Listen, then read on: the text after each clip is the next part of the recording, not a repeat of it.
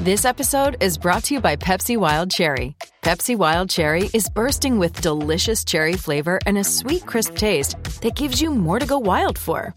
Getting wild may look different these days, but whether it's opting for a solo Friday binge watch or a big night out, everyone can indulge in their wild side with Pepsi Wild Cherry. Also available in Zero Sugar. So grab a Pepsi Wild Cherry and get wild. Thank you for listening to this Podcast One production. Now available on Apple Podcasts, Podcast One, Spotify, and anywhere else you get your podcasts. Welcome to the MIP. Yeah! The Michael Irvin Podcast. You knew this was coming. Guess who? We start this thing off. Join me every week for the Michael Irvin Podcast. We'll give you the full MIP experience. I'm talking everything from football to fashion. I will be chopping it up with playmakers, headline makers, and I am throwing haymakers. I'm the MVP of the MIP. Don't miss it. Download new episodes of the MIP, the Michael Irvin Podcast, every Thursday on Apple Podcasts, Podcast One, and Spotify.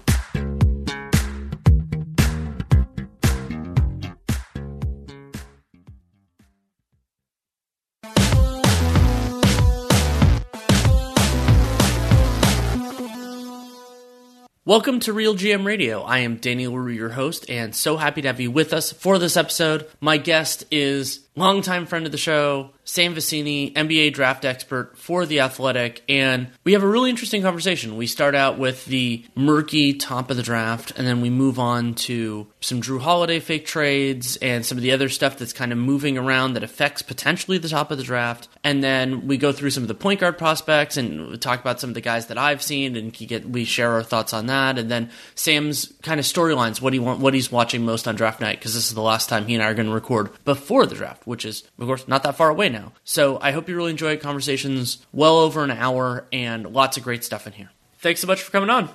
Danny, it's been great. As we were talking about before, I've been locked into election coverage, and now I get to go back to my day job of talking about the NBA draft and trying to figure out what players are going to be good at basketball. So let's start with something that's even less certain, and that is the top of the 2020 NBA draft. I mean, so you and I had a conversation, I'm guessing it was about a month ago, maybe a month and a half ago. It was after the lottery results, on just how challenging the top of this draft was to figure out, because you had Minnesota and Golden State getting the top two picks, and the uncertainty with whether they were even going to make those selections and everything else. Has anything clarified in that respect at all? No. Well, not really. And then we have today Shams' report that New Orleans is taking offers for Jrue Holiday now. And both of the teams at the top at 1 and 2, I think, can make a very real substantive case for moving that pick for Jrue Holiday. Like, if you're Minnesota, Jrue Holiday is quite literally the perfect human being to put in between Karl Anthony Towns and D'Angelo Russell.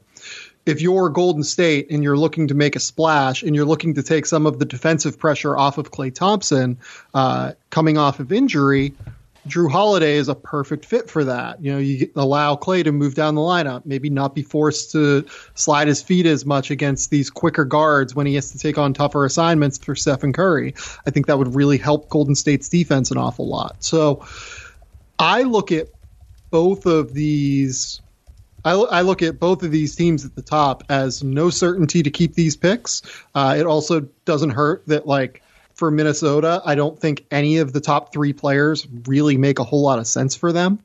And in Golden State's case, I don't think that these guys are good enough to just, like, toss them into a competitor immediately and say, please sink or swim. So I'm going to be really interested to see what happens with these top 2 picks. Like, I get that, everyone's saying the right things and the Warriors are throwing out 95 different smoke signals and Minnesota is keeping it very, very quiet. But at the end of the day, Minnesota is run by Gerson Rosas, who is one of the most aggressive general managers and has been since he took over about 18 months ago. And Sachin Gupta, obviously basically the inventor of the NBA trade machine, is his number 2 in Minnesota.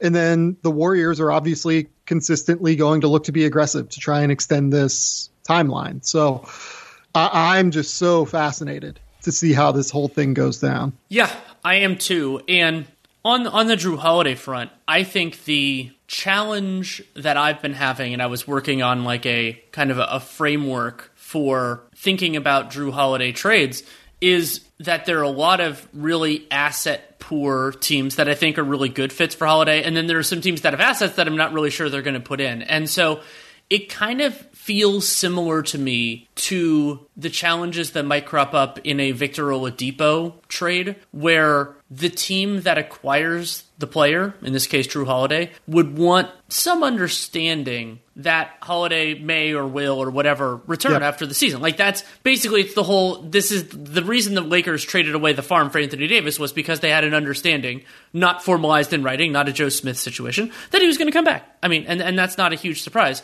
And so with Holiday, it's a real challenge because I don't know that he knows what he wants that definitively. And also remember that the teams where he'll be, it's this problem that happens all over the place where the teams he might be most willing to make some sort of commitment or understanding with, those are the teams that will be least willing to reciprocate because they have lofty expectations. And for that, I'm talking about like the Miami Heat or the Dallas Mavericks. Like, yeah, I'm sure those teams would love to have Jrue Holiday, but are they willing to foreclose functionally on Giannis or basically make it a rental to do that? I'm not sure. Well, there's that, and there's the idea of, do these teams want to wait for Bradley Beal? Like, I think that'll be like an interesting consideration for Brooklyn, right? Like, if I was Brooklyn, I would rather have Jrue Holiday on this roster than Bradley Beal, because the thing that Brooklyn needs more than anything right now, I think, is a strong two-way perimeter defensive stopper. Bradley Beal most certainly is not that, and Jrue Holiday is that, and I think that would be the perfect fit with what Kyrie and KD need to actualize their talents on that roster. But does Brooklyn see it that way, or does Brooklyn want to wait out Washington and try and open up a 2-year window with Kyrie, KD, and Bradley Beal and all of the other guys that they have?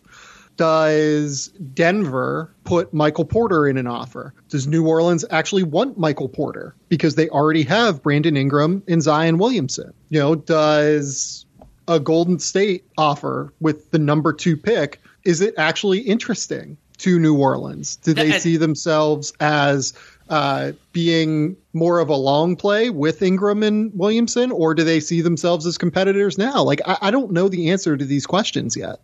Right, and it's good that David Griffin got, most of the way to a full season with getting to evaluate this roster. Now, it didn't get a full season to evaluate it with Zion, that's for sure. But there are so many big decisions, and this is something I wrote about at the time of when the Davis trade happened, that the timeline that the Pelicans generated by that trade was a lot faster. And now, in some cases, that's worked out really well. Brandon Ingram had an awesome year, most improved player, looks like a foundational piece who fits a lot better with Zion now that he can actually shoot. But Lonzo Ball, Josh Hart, right around the corner. Yep. And so they have to figure out where all this is going. And potentially moving Jrue, I mean, first of all, they obviously should have listened. I mean, we should be listening on Jrue. He's not at that non-negotiable level. And, if you're not expecting that he will come back, then you should absolutely move him, just because the opportunity cost of waiting is too high. The cost is too high. And so I'm happy you got into, though, what I've been lingering on the last couple hours is the idea of, those top picks potentially going somewhere to New Orleans. And a good way of thinking about that is, well, what would they do with it? And yes, sure, theoretically they could move that somewhere else. That was actually something New Orleans did in part with the Lakers stuff. They moved down from the DeAndre Hunter pick and got more picks and all that. But I don't know of anybody on the board at 2 or 1 so on the board, that is an excellent fit. I mean, LaMelo, especially if they're not completely sold on Lonzo, LaMelo would be a worthwhile roll of the dice. Wiseman feels really superfluous, though I'm interested in your thoughts on that, because maybe you think Wiseman's shot is enough, and then maybe he can be the unicorn.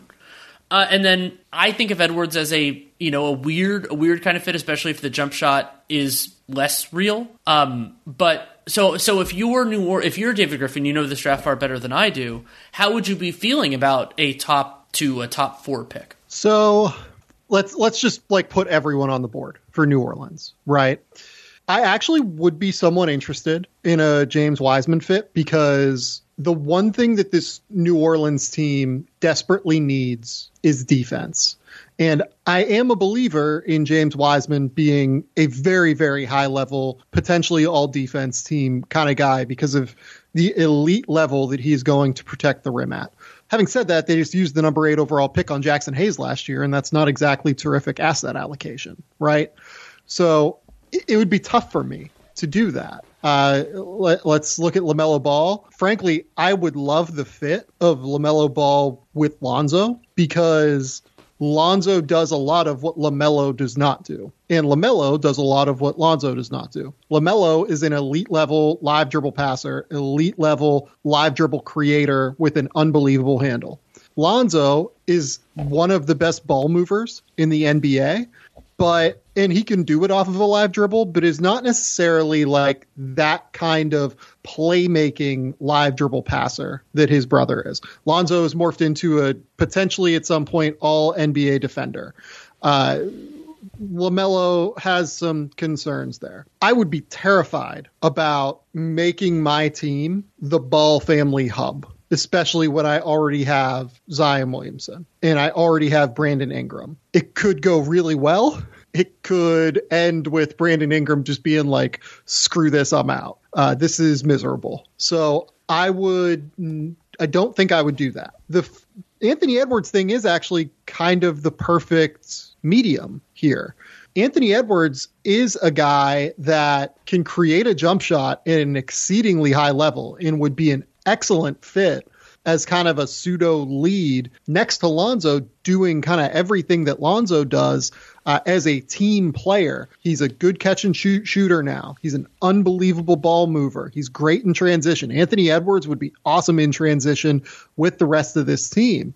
I actually really like the Anthony Edwards fit there. If you think that Edwards is going to really focus in and learn to defend on some level and learn what his rotations have to be and lock in all the time, I really like it. I really like the idea of putting Anthony Edwards on New Orleans. So that would be my move if I was them. I would take Edwards, but in what I take Edwards as like the centerpiece for a Jrue Holiday deal, I do. I think that, potentially 7 to 9 years of Anthony Edwards is worth more than 1 year of Jrue Holiday. And I think that you can probably make a case that 7 to 9 years of Anthony Edwards is probably a better acquisition as a centerpiece than 3 years of Karis LeVert if Brooklyn wanted to get involved, or it's a better fit with the rest of that roster than 6 years of Michael Porter Jr.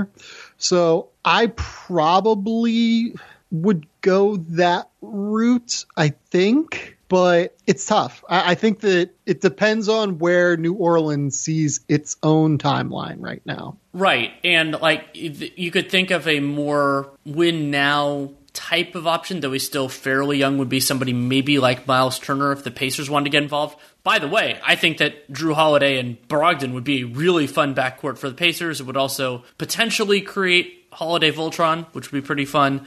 But that, and also theoretically, that could incidentally, I think it could open the door for a Victor Oladipo trade, but not to New Orleans. Maybe New Orleans wants him, but maybe they would rather have Miles Turner. I could see either of those frameworks working. And so you could go that, and I don't know exactly what Indiana wants. I don't know what Jrue Holiday wants, but that's another kind of concept that I've been intrigued by. My favorite Oladipo landing spot right now is Dallas. You could say the same for Jrue Holiday as well. Like, I love Jrue Holiday in Dallas, but I think that Oladipo probably goes for, I don't want to say considerably less than Jrue, but I think that like Jrue is very clearly a safer asset that we know will perform at an exceedingly high level in the playoffs. Whereas with Oladipo, we don't quite know what he is after the last 2 years, I would say.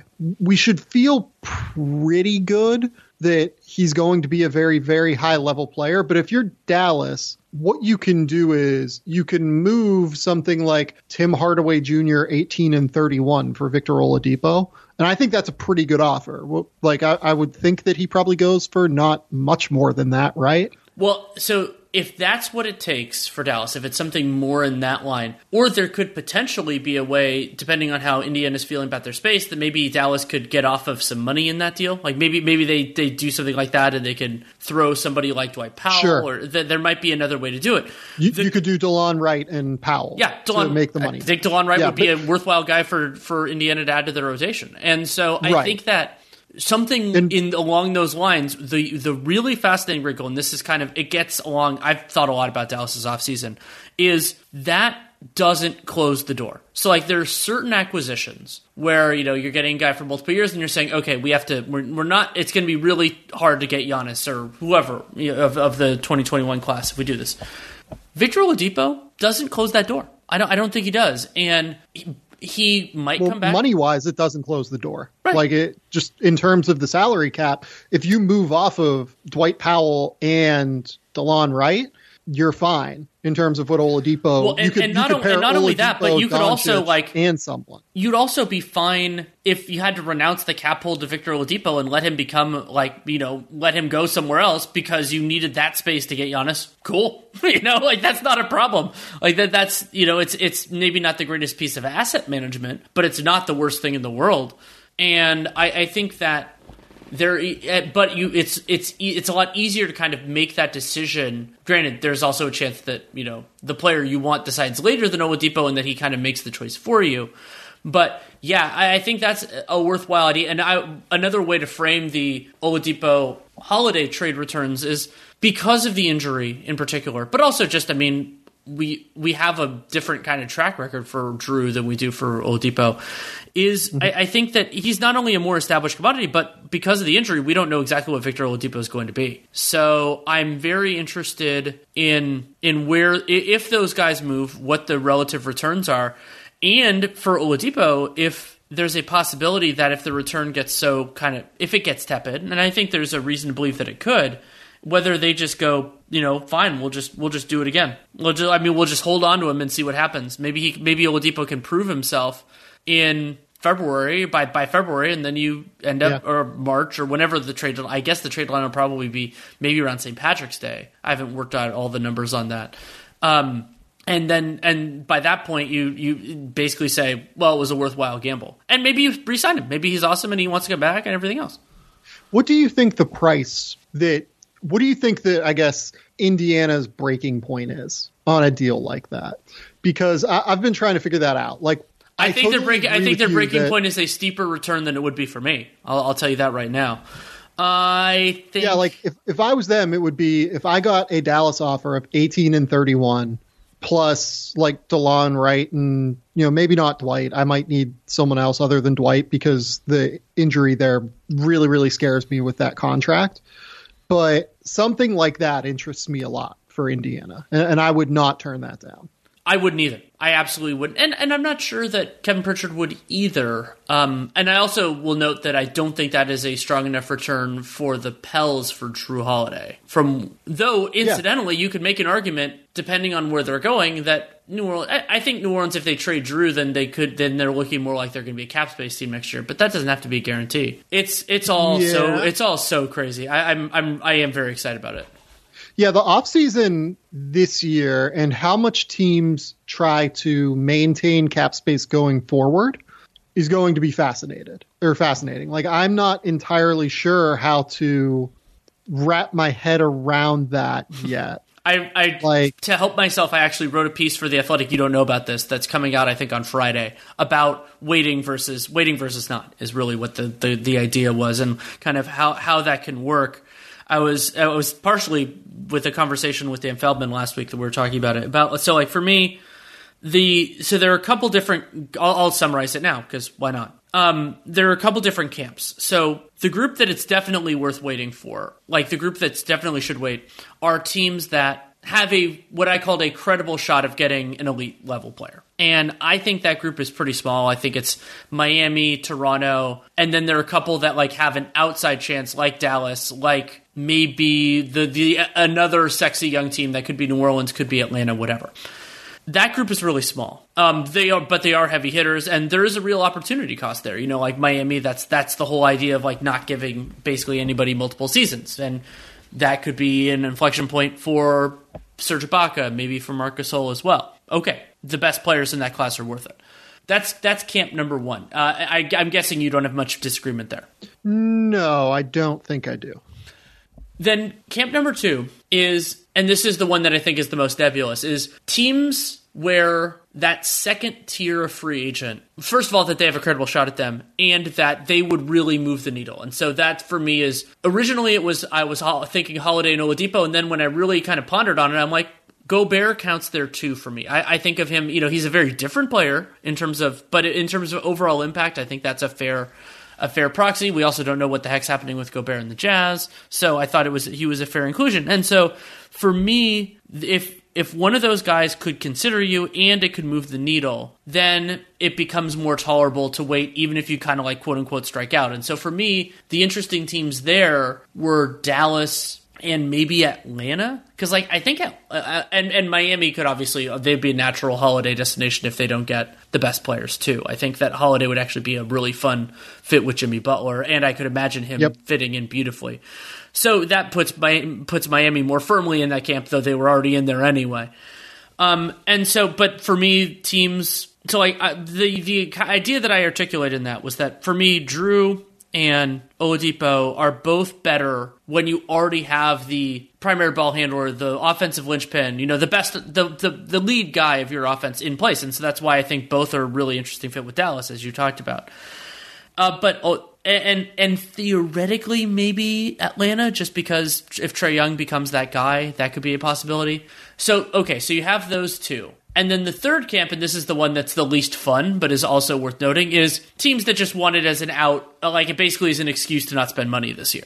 And as a practical consideration, like that is a boogeyman that I think is going to be useful for certain teams. Oh, it's a great class. You know, we're very excited. We want to maintain our flexibility. And because 2021 is so star heavy, I think that some teams will get away with that. And that's more probably signing a guy for 1 year with the mid-level rather than 2 or 3. Those sorts of decisions. And I think a lot of teams are going to do that. And sure, it will strain credibility in certain cases, but I think overall that will have some weight.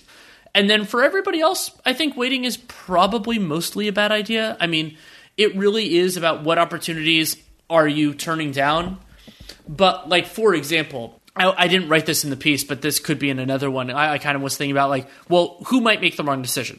And so for me, I was thinking about teams like Chicago and the Knicks, where there might be an opportunity for a multi-season, you know, like an imbalanced, not in terms of current salary, but in terms of future salary deal, that they might just have a little bit of sticker shock, but they might be better off doing that. And then the other one potentially is like Dallas using the mid-level, or some of those other teams where it's like, hey, that would help you out. So we'll see. I mean, but I think that's kind of where I would draw the lines right now. And it's also possible, but not probable, that getting a firm number or getting a better idea of where the cap's going to be next year could change some of that a little bit, but I don't think so. I think the theory of it is pretty sound. Well, Phoenix is fascinating in general to me, because if I was them, I would probably go all out to try and get Fred VanVleet this year, because I would want that bird in hand versus like the carrot that's like dangling on the end of the string, like 1 year out from now, that you could potentially try and get like a max guy like Drew Holiday, who, by the way, like we haven't talked about Phoenix as a Drew Holiday fit. Oh boy. That's the one. Like it's a great one. I've been banging the Fred VanVleet to Phoenix drum for a couple weeks now, and it's the same basic idea. Yeah. Like if I was Phoenix, I'd probably try to get Fred VanVleet for free as opposed to trying to trade actual value for Drew Holiday. But man, you put Drew Holiday on Phoenix next year, that is a scary, scary team, I think. That is a really, really good team because it's one of the best backcourts in the NBA. And if you believe in any regard that DeAndre Ayton is going to be a star center like I do, oh man. And they have the pieces. Like, it would probably have to involve Mikal Bridges, which is not a piece that I think Phoenix should want to give up. Also, Mikal Bridges, I think, would be a really good fit in New Orleans. I think he would too, especially given some of the questions we've seen around Brandon Ingram and Zion Williamson defensively. Zion was a much better defender at Duke, and I have a lot of faith that once he actually gets into real basketball shape, he will hopefully get better defensively and not look as lost out there and, you know, not look like a new puppy dog that is trying to learn on the fly where his rotations are defensively in the NBA.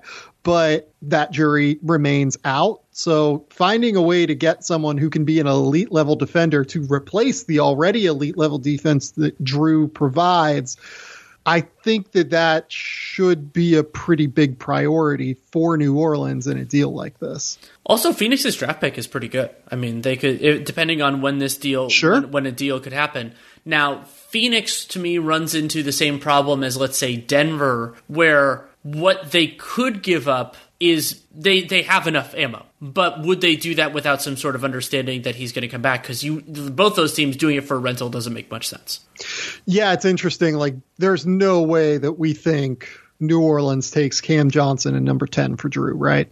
I don't think so, no. I mean, unless there's somebody they absolutely... I don't... But when you consider that Phoenix's matching salary actually isn't terrible... I mean, Kelly Oubre is probably some of the matching salary there. That's not terrible. Kelly Oubre, Cam Johnson, and 10. Like, you're getting closer there. I'd still probably just rather have number 2 in expiring salary, right? Because, like, what I mean, but the Warriors don't have expiring salary. I mean, maybe you could they do, because they can, like, if you're Minnesota, you almost certainly are willing to trade James Johnson into sorry. I thought you were that's number 1. Yeah. Okay, yeah. Yeah, like, if you want to get expiring salary, if you're Golden State, you can almost certainly do so, right? Because if you're Minnesota, you then get a trade exception for taking James Johnson into that trade exception, which is better than having James Johnson on that roster, right? Yes. I mean, and hilariously enough, Minnesota would probably sacrifice something modest but small for the privilege, which could either then go in a Drew Holiday trade or just do something else. Right. So if I was Golden State, like, and I had a deal done, right, for Drew, like, that's an easy deal to make, in my opinion, is just taking that and then moving it along with, like, Drew in number 2 if you wait 30 days after the pick signs, and then you can do it like the Cavs did with Andrew Wiggins. Or you can just involve Kevon Looney, because that gets you to the money you need for Drew as well. So there are a lot of ways that you can go about doing it. I think I'd probably just rather have number 2 in expiring if I was New Orleans. Oh, come on. You wouldn't rather have Andrew Wiggins? Well, Hollinger brought that up to me earlier, actually, which I thought was interesting. Like, I was being sarcastic, but I think for some people there might be I think so. Well, Hollinger brought up the idea of, like, and I think he's written it before, so I'm, like, not breaking something that, like, Hollinger is going to write.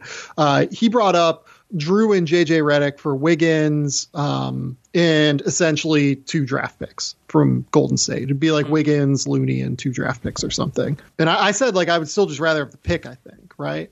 I would too. Like, I just wouldn't want to deal with Wiggins on that roster, because you then have to move Wiggins because he really doesn't fit with Brandon Ingram and Zion Williamson. Now I'm trying to figure out if there's a way to involve Minnesota in this and get Wiggins back there. I don't think there is. I don't think they want that, though. What they want doesn't matter for my fun hypotheticals. Yeah, that's true. It's fascinating, though. Like, it's really interesting trying to figure out where all of these little pressure points are across the board, right? Because they are there, and figuring out where they're going to fall, because so many teams can make a real case for trying to compete next year.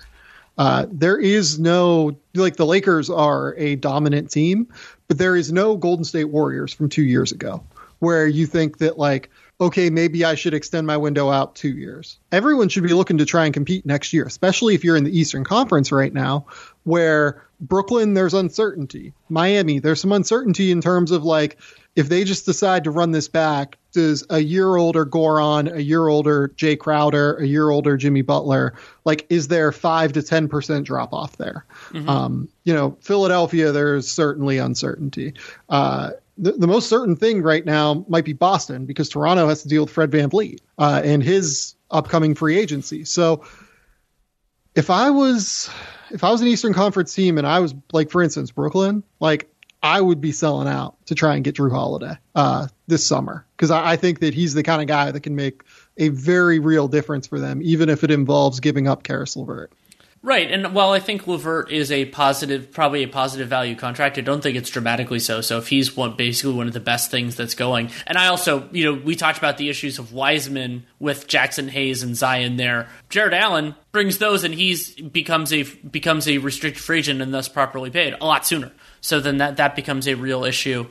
And I have a hilarious dumb thing that I just thought about. Okay. What if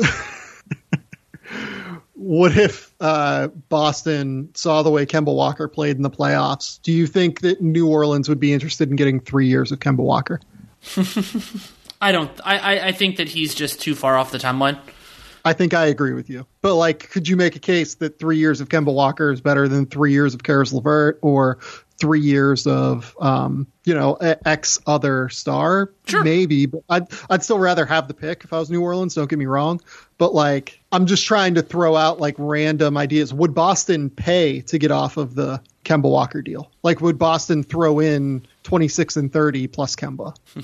I don't think so. I don't think so. I don't think that maybe. They're that far off of, like, I don't think that they think Kemba is like an albatross, which I don't either, for what it's worth.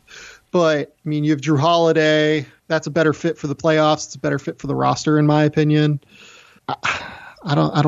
There's a real case to be made there, I guess. That gets interesting if I was Boston. And plus, the other part of it is you take Drew Holiday away from another team that could potentially get him in the East. Yeah, that's true. And there is value in that, of course. Yeah. And that's a stupid hypothetical that will literally never happen. But still fun. Yeah. I was thinking another kind of avenue that we could go through for a little conversation. I don't think we want to spend a ton of time on this. Is I've watched film on a couple of guys since the last time we talked, and I thought we could have now we can have more informed conversations. I'm honestly so excited to do this because I'm genuinely, like, so curious what people who live in the NBA world all year think of these draft prospects. Yeah, it is, and it is a challenging class to evaluate. Partially, the film on some of these guys is really weird because there were some players who were hurt a lot, players who were in various weird. I mean, Wiseman in some ways is the most challenging because he was just barely played. So I'll start with Deni Avdija. There are things that I like about him. I think that the ball moves pretty well with him. I think that but I don't think that the defensive film on Avdija was far better than I anticipated it, which was fun. I mean, he's active, he tries, but yeah, he's not a negative defender. No. But I don't think he's necessarily going to be like an elite level defender or even like a real positive, but like I can see him being a part of like positive defensive teams. But what sours me on him in terms of like being, let's say, like a surefire or anything like that NBA starter is players who aren't great athletes and who aren't reliable shooters at the forward spots. It's just really hard. Like, I mean, so, and who aren't, I don't think he's dynamic enough to run an offense or anything like that. And that's not a huge criticism, but when you can't do the other stuff, that becomes a bigger problem. And so I see a path for him to be a valued part of especially a good team. I think Avdija would be better on a good team than a bad one, though he's better as a gap filler on a bad one, of course, just like anybody else. But I think that sort of player, especially when you consider that like he has upside, but I think it's a little bit more faint and it's not superstar upside. I think that's that to me that pushes him down the board a little bit. I think I'll like him. I think I'll enjoy watching him he's probably not going to play in Summer League, but those sorts of things in the interim, and there is a chance that it totally works out. But the flaw, I have trouble getting over that players like that so rarely really thrive. Yes, I'm struggling with Deni as well. I've kind of oscillated between like 7, 8, 9 for Deni on my board. Mm-hmm. I love his feel for the game. I think that one thing he does really well that's going to make him a really strong complementary piece in the NBA is he's an excellent cutter. He is such a smart cutter, and he's a really, really underrated finisher. He has more bounce than what I think people give him credit for. He really made a lot of shots around the basket this year, and that helps him translate into being a reasonable off-ball player if the shooting doesn't totally translate. The passing, I think, is probably a little bit better in the open floor than it is in the half court, given what the role will be, because like you're not just going to clear out and run like 4-5, 3-5 pick and rolls with Denny, because he is a really good passer in pick and roll, but you're going to have better options than Denny as like a primary offensive creator. Like if it's the Warriors at 2, Stephen Curry is probably a better creator. If it is, like Cleveland at 5, like maybe you can make a case that Denny would be a better option than Colin Sexton. But like, look, Colin Sexton breaks down defenses. Like he actually does get into the teeth of the defense regularly in a way that Denny might struggle with a little bit. So Denny's really tough because the handle I don't think is quite there for him to be a primary and consistently break down defenses. And the defense is going to be good, not great. And the jumper is like a significant concern. 350 free throw attempts in professional and international play, has made 56%, consistently between 50 and 60%. Like there's no real like spikes there. This season, Avdija took 153 attempts directly off the catch and made them at a 50.7 effective field goal percentage. That's like a non-disaster number, but none of that really comes off of movement. Like if he has to shoot on the move, or if he has to like take a relocation dribble, the mechanics really fall apart as a shooter. So that's the swing skill here. If he can be a shooter, he's going to be a starter. If he's a 34% shooter from 3, he's like a 5th starter / like the 6th man that you bring off the bench to run the second team offense, which is valuable. And like, he's definitely an NBA player, but there are real diminishing returns if he's anything less than a good shooter. Right, and you and I talk a lot about the value of drafting forward-sized players. That's something that's been a through line for you and I, talking about that both on the podcast and in our off-the-air time. But there is a kind of maybe it's understated part that it's really like starter-level players. Because they're, if you're looking more in the kind of rotation level, yeah, somebody like Avdija could help you, but it's not, especially if you can't scale them in. And the upside for me, I'd rather kind of roll the dice on somebody who has more physical talent and isn't as good of a player as him if you have to kind of choose between the two, because I think it's more likely that they get there. And it's the combination of jump shot and athleticism that's the really big problem. And as you said, like the versatility of Avdija's jumper, like even if he becomes like a standstill type of guy, then that's still a much smaller value add than somebody who can do a little bit more with movement. And I think Avdija has the right basketball IQ to do those things. He just doesn't have the shot. Yeah, like it's not like he can't be effective as an on-the-move player, because his feel for where the soft spot is in the defense is really strong. Like if you used him as the screener, like on the baseline, or as the screener in pin down actions, and then had him cut to the basket, or, just kind of float out there like a little bit in the corner, and then he sees the drive, and then he comes in from the corner as the cutter. Like he's going to time all of that perfectly, and he's going to be really effective at doing it. And I think he can be an effective part of a team's offense, even if he's not a great shooter. But then he's like a 5th starter / 6th man who maybe closes games sometimes. That's, more of a guy that you take 10 to 20 than a guy that you take at number 4 or number 5. Yeah, I think that's definitely true. We can move on to, I think I'll go Tyrese Halliburton next. So Halliburton, I'm a little bit kind of between a few different camps there. So I think there are some people who are more confident in his ability to be the lead ball handler in a successful offense. I'm not there with Halliburton.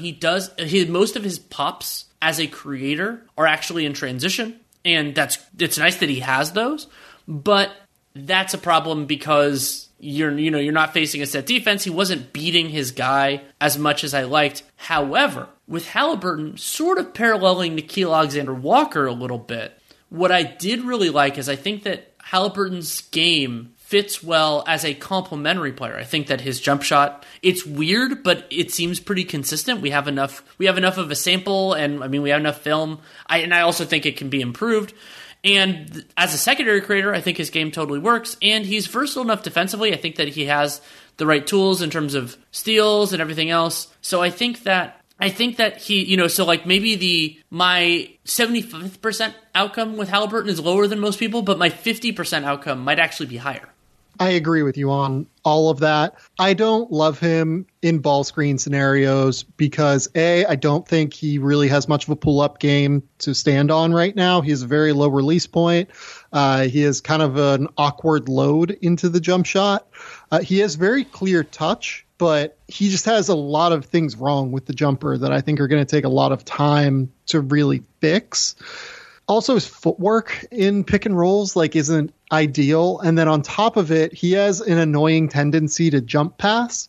I'm not even someone who thinks that the jump pass is something that guys should never do. I think that there are real reasons to go to it from time to time, but it's just not always the best option when you do it constantly, especially in the NBA where those passing windows, they really close down once you go in the air and you put yourself in no man's land and you have to make a pass. So the fact that he does that every time, I think, is a concern versus just doing it sometimes. I think it's a good tool to have in his toolbox. I will also say, defensively, he's much better off the ball than he is on the ball. Yeah. And part of that could be a strength thing, where he just isn't strong enough. He does get bullied from time to time, and he does just get blown by from time to time. He's not overly long, but for a point guard, he is long. He's 6'5" with a 6'7" wingspan or so. And even though the wingspan is only +2 or so, it might be +3 whenever you take off his shoes. He plays bigger than that because he's so big for the position. But he's much more effective, shooting passing lanes, playing gaps, digging down, rotating, scrambling, just kind of being all over the court and help defense than he is on the ball where he can get driven kind of constantly.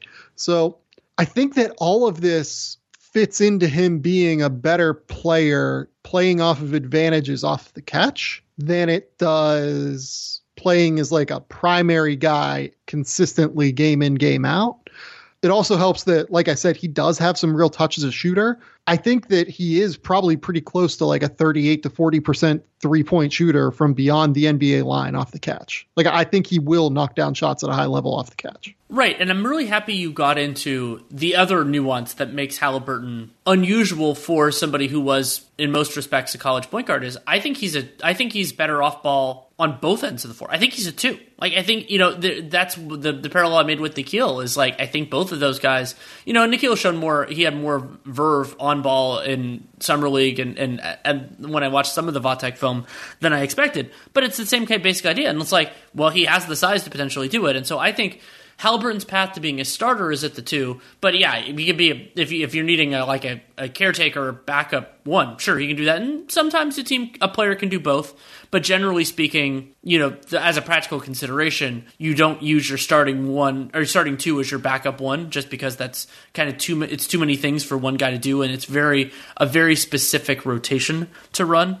But I think it's still value added for Haliburton. Can go to Sorry, ahead. That's where the fit for Atlanta I actually think makes a lot of sense. Sure. People are going to yell at me and be like, yeah, why would we want to take a third guard at number 6 overall? Well, he can close games as that third guard potentially. He's really going to help them out in transition. He would be able to come on the court with Trae Young and play as an on-ball point guard, moving Trae off for stretches of games. I don't think he can do it all the time, but I think there are going to be 5 to 10 minutes a game that he can do it and not really kill you. And then potentially you get more derived value by pushing Trae off the ball sometimes and just giving defenses different looks. He just fills a lot of gaps for what Atlanta is looking for. Unfortunately, the one gap that he doesn't fill is on-ball defense. And that's why I kind of am swinging toward liking Okoro a little bit more there than Halliburton. But I really like Halliburton as an overall player, and I think he's going to be in the NBA for like a decade plus and probably be a starting caliber player for a while. I'm not as confident he'll be a starting caliber player, but I think there's a distinct possibility of it, and I am interested in it. We can move to Killian Hayes. Hayes is interesting for me because there were times when I really liked his film where, he shows some flashes periodically, like he has some nice plays where he beats his guy and gets a dunk, but there were also some real frustrations, and just like a lot of guys in this class, I'm not sold on him having the kind of the on-ball dominance to really work. And the challenge with Hayes versus Halliburton is I think there's a higher chance that Hayes can be an on-ball player at a modestly successful level than Halliburton. But Halliburton has other stuff, so like if that doesn't work, and so this is going back to, I mean, not that I'm comparing Hayes to Dante Exum, but it was that whole Exum Ntilikina idea. It's like, well, if the best thing doesn't work, can they still be a viable player? And with Killian Hayes, it's like he could still absolutely be a backup, but he doesn't have as much other stuff. He can't be a 2 in the way that Halliburton can. Yeah, generally agree with that. I think that the floor is lower for Hayes. I think the ceiling is higher for Hayes. He's a much better live dribble passer, for instance. It's all with his left hand, Halliburton but yes. Yeah, that's the next thing I was going to bring up. I do have some pretty real concerns about him getting consistent separation from the lead guard position. And it's all change of pace, all like inside out dribble, all like just, moving his shoulders, doing like a little shoulder feint to try and, get defenders slightly off balance. And he is good at accelerating once he sees that defender is slightly off balance, but it's literally all with his left hand. It is wild to me how much he uses his left hand in comparison to his right. I went through and watched all of his assists last year. I am pretty sure that I did not see one right-handed live dribble pass the entire year. He does some things sometimes where he like puts both hands on the ball, steadies, and like makes like a strong kick out. But it's basically all with the left hand. And then even as a ball handler, like, yeah, sometimes he'll try to cross, go left to right, but like he doesn't really push off of his left foot with his right hand to try and like get to the basket. And then once he gets to the basket, he has a lot of shit to his game where like he has all of these weird foot finishes. He has all of these, almost like Manu style off finishes, right? Like Manu comes to mind because he's left-handed for some reason to me. But it's always with his right. It's every single one. Like he passed up a lot of opportunities this year where it made a lot more sense to finish with his right because he's just so left-hand dominant in a very real way. Yeah, and it's going to take a lot of skill development for that to change. I wanted to, because you've watched a lot of film on Hayes as well, how do you feel about his athleticism, like compared to the, like, not necessarily compared with, combined with his handle, though you can think about it from that perspective too. I was, I didn't think it was terrible, but it also like didn't blow me away. Yeah, I don't think he's a crazy athlete. I think he would probably be, compared to starting point guards in the NBA where the standard is like exceptionally high for being an athlete, like he's probably a below average athlete compared to starting point guards in the NBA. But it's also an exceptionally high standard to meet. And he's 6'5" and has like real size and is very strong. Like he's a well-built 215 pounds.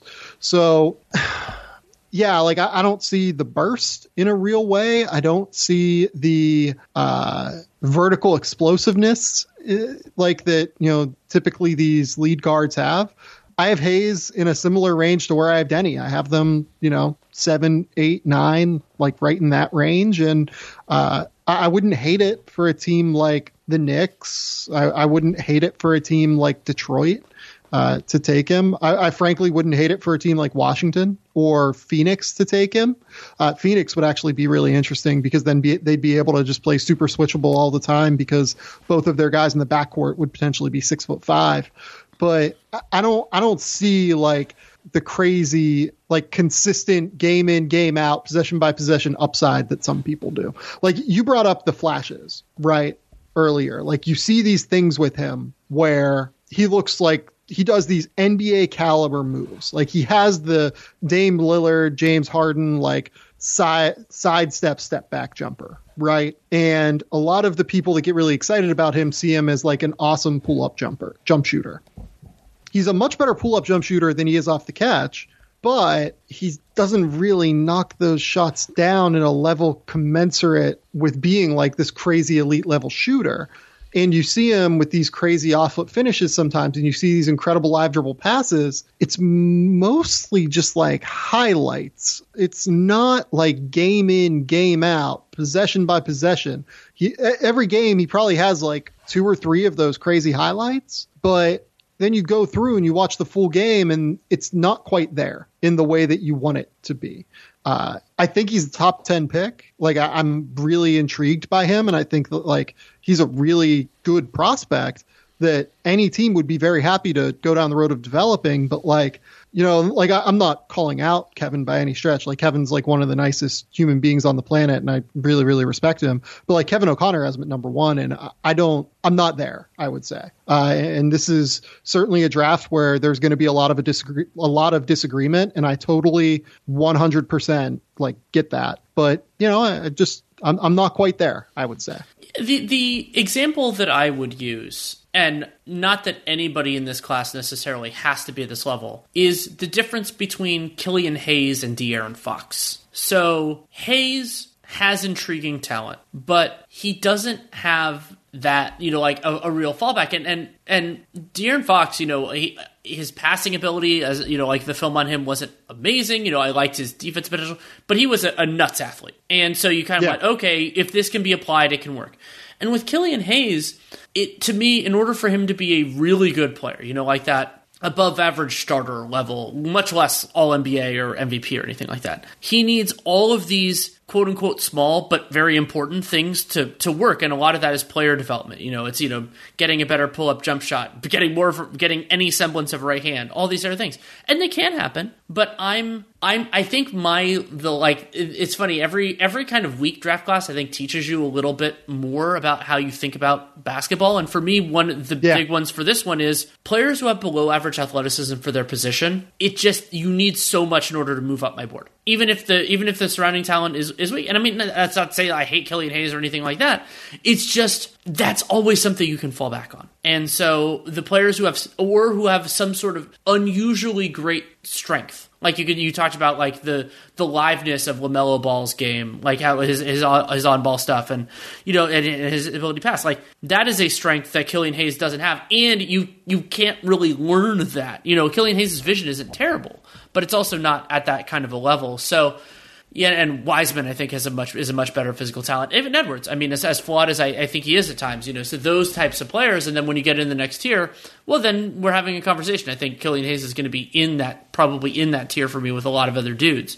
But yeah, that's why, you know, that is a real challenge. Yeah, I mean, like I've got Killian Hayes. Like I have nobody as like a tier 1 prospect this year. I have 3 guys, like the main 3 guys is tier 2 guys. And then I have a big group of tier 3 guys. You know, Killian Hayes is within that group. I really think he can be a potential starting point guard in the NBA, but I'm not quite there with everyone else. I agree with you, and I think that the downside is real as well with Killian in a way that doesn't really exist with Halliburton. So the last guy I've watched in full is Cole Anthony, and I don't see it. Like, I mean, so Anthony's fascinating for me because I've heard a lot about him because, you know, his success on the kind of high school and youth circuits, and I missed the Hoop Summit that he played in, so this was the first I've seen of him. And he reminds me of a more physically talented, but not dramatically so, of those like really overqualified college caretaker point guards that just didn't work in the NBA because the advantages that they wielded just don't apply. Like, so I was trying to remember, you probably, especially given where you were, like, I mean, I was trying to think of, there was a Howland era point guard for Pitt. Was his last name Fields or something like that? Levance Fields. Levance Fields. Shout out Levance Fields, baby. Who, I mean, Cole Anthony, significantly better than Levance Fields as an NBA prospect. But I remember watching him in college just being like, and I didn't even know the NBA game that well then. It's just like, how's he going to get by guys? You know, like that's sort of a basic question. And Cole Anthony, he gets to the foul line a ton, but he gets to the foul line a ton by like pump fakes and the stuff that unathletic guys do. And that's a big problem in college because you could do that in the pros if you are athletic enough to get to that level, but he's not, and that means to me he's not going to get those calls. At the NBA level, I don't think his vision is unbelievable. His jump shot is certainly fine, but I don't think that he's going to be beating guys enough for that to be incredibly valuable on ball. So I'm just not there. And preliminarily, I'm just not there. Yeah, I just tweeted, shout out Levance Fields. No context. I just want people to know. People will get the context. People will know. Yeah. So I think that what you're seeing is, and what the difference is between AAU basketball and college basketball, is Cole Anthony was like a live wire athlete in the open floor in AAU basketball. Like, you would see him throw down some real dunks. You would see him, like, you go on YouTube right now, you can find some wild Cole Anthony dunks, right? And he looked quicker and looked like just like a much better athlete at the AAU level than he did in college.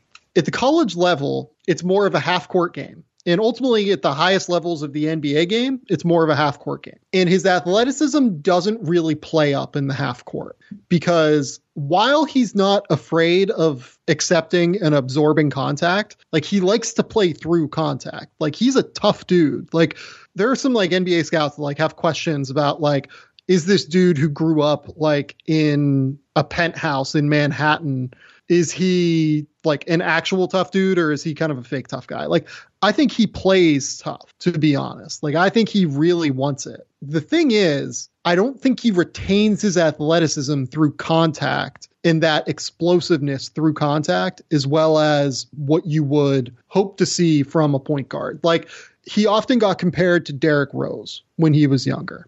Derrick Rose didn't just play through contact. He exploded through contact at the basket. De'Aaron Fox, yeah, he's really skinny and sometimes you can like knock him off his pace, but like he plays through contact when leaping at the basket because he's just an explosive athlete. Cole isn't really that. And I think that that's why we saw this year go a little bit worse in terms of efficiency for him than what was expected. Now, you can look at the team situation. I think that, I'm going to pull these numbers off the top of my head. Like, I don't have them in front of me. North Carolina shot, if you take Cole's 3-pointers out of North Carolina shot like 28% from three last year. And every time that North Carolina that he drove, he had like one guy coming from the perimeter digging down on his handle. And then on top of it, they played two bigs in a majority of his minutes. So, Armando Bacot and Garrison Brooks are standing within 10 feet of the rim. He'd have a second rim protector coming over on a drive. Oh, and then he'd have someone contesting from behind or contesting from the side. So he had it really hard last year. North Carolina also tends not to run a lot of pick and roll actions. Even last year when they had Kobe White, right? They still were in the bottom 50 teams nationally in possessions finished in pick and roll, according to Synergy. Same deal this year, right? They were in the bottom 50 teams in pick and roll finished possessions. I think if you put Cole Anthony in a more ball screen heavy offense that is well spaced, he's going to look better as a passer. He's going to look better in terms of shot selection. Like he's going to look generally like a better player. I'm not convinced though that like the upside with Cole Anthony is anything beyond bottom half of the league starting point guard or top half of the league like backup point guard.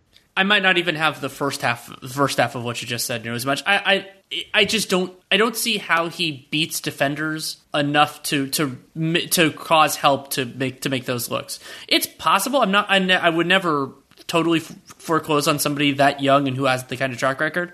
It would be a big thing for me. Yeah, no, for sure. And I totally get that. My concern is more what happens if he is a volume shooter, even beyond like what I just said, right?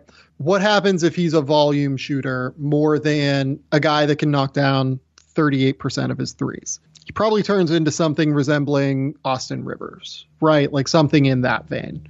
That's fine. It's not great for a top 10 pick. It's probably not even what you really want from a top 20 pick. I have Cole at like 17, 18, 19, 20 right now. He is all over the map. If you talk to NBA teams, he's all over the place. I would say his draft range is more uncertain going into draft night than anyone else in the NBA. Interesting. I haven't watched all the film on him yet, but it was funny. One of the games I watched, not surprisingly for Cole Anthony, was the game they played against Alabama. Kyra Lewis popped. I haven't watched enough film yet to know if how that athleticism applies, but he had more wild plays in the first 10 minutes of that game than Cole Anthony did in the whole damn thing. Yeah, agree. I mean, I have Kyra ahead of Cole Anthony. Kyra is very similar to De'Aaron Fox if you take away De'Aaron's explosive leaping ability. Interesting. De'Aaron's a better prospect because De'Aaron is a better finisher around the basket than Kyra Lewis is. De'Aaron is also probably like 5 to 10% quicker. But Kyra Lewis is still going to enter the NBA probably in the top, let's say 10% of speedy point guards in the NBA. De'Aaron Fox might just be like in the top 2 or 3, right? Kyra Lewis has that same scoring mindset, has the ability to get in and out of the paint when he wants, has a bit of a stiff shot. Like, it's not as fluid getting in and out of the pull-ups as what you'd like to see, but I think he's probably going to be able to do so. The other thing with Kyra is, too, I will note, is I think he's going to be able to play off the ball. You look at his jumpers off the catch. They're much stronger than most starting point guards. Cole Anthony's are strong as well, which makes me think that, you could also play him next to a big wing initiator and it would work. Mm-hmm. Like if you put him in Milwaukee, like I actually think that'd be an interesting fit.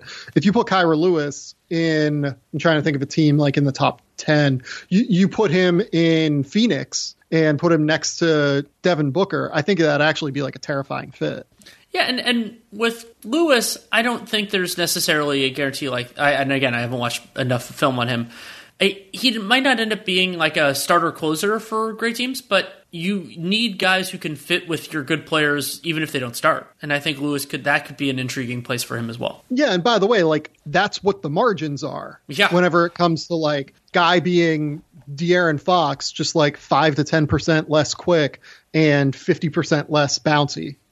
Like that's the difference with these guys. Like that is how you go from being, De'Aaron Fox, who I think is one of the like 15 or so most interesting guys on rookie scale contracts in the NBA, to Kyra Lewis, who is more of like I think probably more likely to be a middle tier starting point guard in the NBA. And like, that's not super sexy, right? Like, we like Mike Conley a lot, but if you're like the tier below Mike Conley, like everyone likes you and you're a great player and you get paid for a long time, but like, that's not an incredible pickup, right? Yeah, I think that's fair.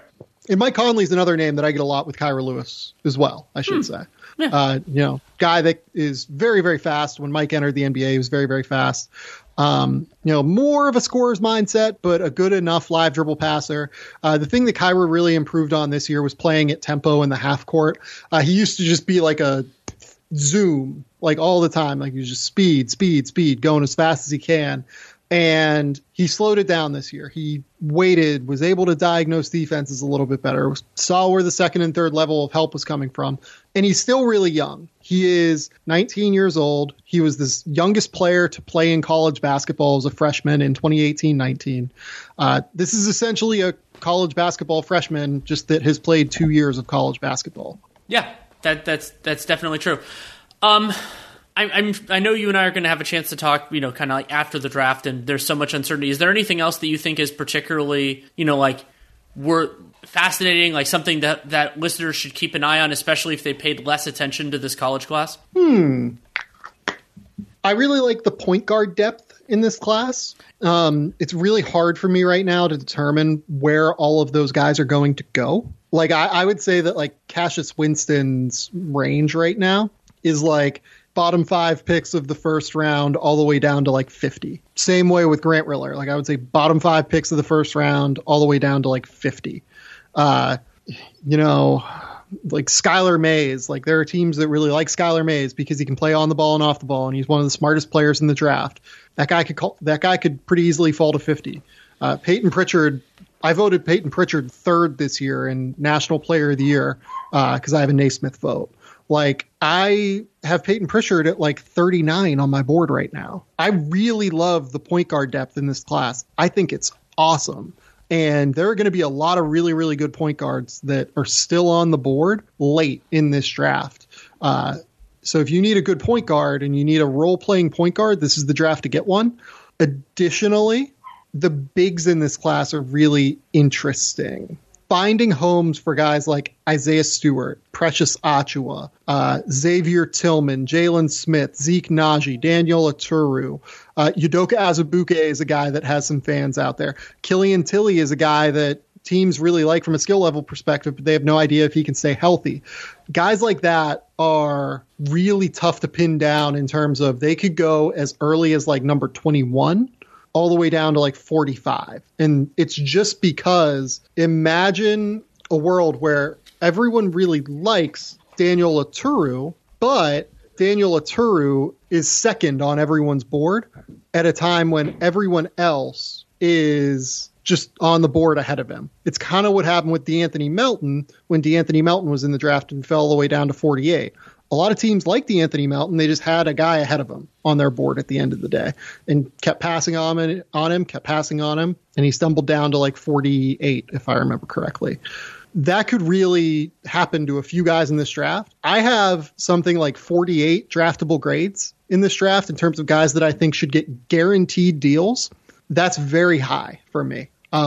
Typically the number is closer to like 40 to 45. This one's going to be more like 48, 49, 50 in this class as soon as I finish up. The last point that I will bring up, there are shooters in this class that are really rising up the more that I talk to teams. Guys like Isaiah Joe, Jordan Nwora, Justinian Jessup, even at Boise State. Emmanuel Quickley has some fans out there. Sam Merrill's a guy that really has fans. These guys, teams are looking at what happened in the playoffs, what happened with Duncan Robinson, what happened with Tyler Hero, what happened with just how important being able to shoot from a variety of different situations is. And they're wondering if they should take flyers on these guys, you know, early second round, mid-second round, just knowing that shooting is the most important skill for a role player in today's NBA. Why not take flyers on the guys that already have that elite level skill down? Yeah, there's a lot to take in there, and I'm excited to see how these different the idea of this class having a lot of role players and understanding role players that don't necessarily have star or in some cases starter upside, and that you do select for different things in those. And it's also true that players with that projection sometimes exceed it. You could think of somebody like Draymond Green potentially. I mean, granted, he's the thing for everything, but you get the idea. And, I mean, Duncan Robinson far exceeded it, right? Yeah, but having a high end skill, like a skill that can withstand the transfer, is one of the easiest ways to do it. Or being an NBA caliber athlete, but that's why they're usually taken a different part in the draft. Something else that you and I have fixated on for years now, and that's maybe the single thing I'm most excited about in this class, is the importance of 48 good minutes of point guard. And one of the key ways that happens, I mean, everybody thinks about the starter line and the stars, which you certainly should, because that's the biggest thing. You know, if every team could have James Harden, every team's offense would be great. But a big part of 48 minutes is the second and third creators that you have. And I think that this class, while not everybody will cash out, I'm hopeful that enough guys will, even on the kind of rotation line, to really help that. You know, not at, like the kind of more in the, like, Monte Morris is a great success story kind of that group of, you know, probably not going to be a starter, but an important part of a exceedingly successful team and somebody who's going to have a good long career. And if this class can produce players of that tier and below, but that are still definite rotation players, the league will be much better for it. Yeah, and I think this is the draft to get that guy. Like, I love Malachi Flynn. I think that he has a chance to be a, you know, bottom half of the league starting point guard. Trey Jones, I really like Trey Jones a lot. I like Tyrell Terry quite a bit, although I think that the floor is a lot lower for Tyrell Terry than where people are currently placing it. There are guys that, like, I didn't even mention in that previous, like, rundown of point guards where I'm like, look, these guys are really good. Like Trey Jones, that guy was the ACC Player of the Year, the Defensive Player of the Year. He's a tough as hell defender. He has a lot more athleticism than what I think people give him credit for on the ground. He became a good shooter off the catch this year. His pull-up game is still a total disaster, and you could certainly make a case that pull-up game is the most important part of a point guard shooting repertoire. But if you place Trey Jones in a circumstance where he is next to a big wing initiator, I mean, he can be like kind of a starting point guard. Like Trey Jones to me is, I've kind of talked about this before, I'm sure, but like, do you remember Kyle Lowry when he was playing with like Memphis and like before he starting in Houston? Yeah. And like really started shooting it in Houston. Like that's where Trey Jones is right now. That's still an effective NBA player. It's not like the sexiest thing in the world. And where Kyle Lowry made the leap from, that level to all-star to a guy that I think has a very real Hall of Fame case and very well might get in, is becoming a volume 3-point shooter. I wouldn't predict that for Trey Jones. But like everyone is saying like, oh yeah, this is a guy that doesn't have a lot of upside. He does literally everything other than shoot at a high level and finish at the basket. Everything else he's going to provide for you. He's a great ball mover. He's a great defender. He plays decisively. He's happy to play a role. He doesn't care about his stats. Like those are all things that you look for in a role-playing point guard next to these big wing initiators. And as we see the proliferation of those players, I think guys at the point guard position that do a lot of different shit become even more valuable, even if they aren't necessarily like the wild high-level creators that we're used to seeing at the point guard position. Yeah, that's definitely exciting, and we'll kind of see how their roles evolve as the game continues to. And I mean, when they hit their primes, the sport will be different than it is right now, and some of them I think have games well suited to fit that. Yeah, definitely. I think that's like 1,000% right. Well, you and I could talk for a long time about a lot more things, but I think I think we'll save that for another day. Thank you so much, as always, for taking the time. Yeah, of course, Danny, anytime. Thanks again to Sam Vecenie for taking time to come on. You can continue to read his excellent work at The Athletic, and you can listen to the Game Theory podcast that he does, and you can follow him, if you don't somehow, on Twitter, at Sam_Vecenie, SAM_VECENIE. Love having him on. I presume we will do something around the draft. It might not be an immediate reaction because he has so many things on his plate. But, some point after that, we will do so. And this is going to be a very different timeline. It looks like nothing is absolutely official yet, but we're getting towards that. And of course, Real GM Radio will be every week, irrespective of whether there are games or immediate signings or the draft or anything else. So that's a great reason to stay subscribed and download every episode, because there will always be a new one, but it will not be on a consistent day. And word of mouth is also another important way to support the podcast. Tell people you like this episode or the show in general. That can really help people find it. And then the other way you can help people find the show is leaving a rating, leaving a review. Podcast player of your choosing. Just like for subscribing, you can do that in Spotify or Apple Podcasts or really wherever else. And it's great if you can leave a review in Apple, because they're still it's the most important place to do it. But honestly, wherever that has them, I think that can help.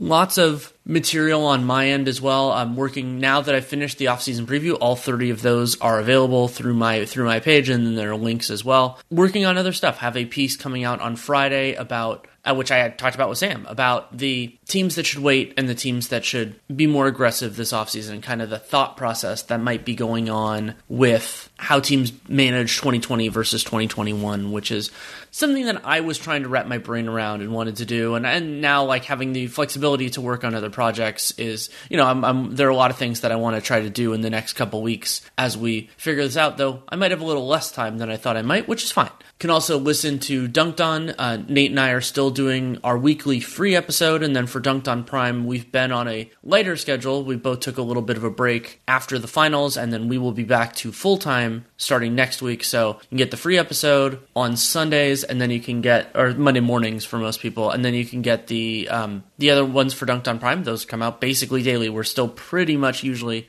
on the same schedule as before. If you have any feedback on this show, or honestly on my whole work, good, bad, or indifferent, Danny Leroux, NBA at gmail.com is the way to convey that to me. If you take the time to write it, I will take the time to read it. I will respond if I can. And it's better to do it there than on Twitter, because Twitter is so ephemeral. And I have a special place in my inbox that I read everything. I do that before I go to bed every night. I make sure that everything gets handled there. And that's all for now. So this is a fun period, and got a little bit of a rest now before things get crazy again, but it's only probably a week or two, and I'm extremely excited. So thank you so much for listening. Take care, and make it a great day.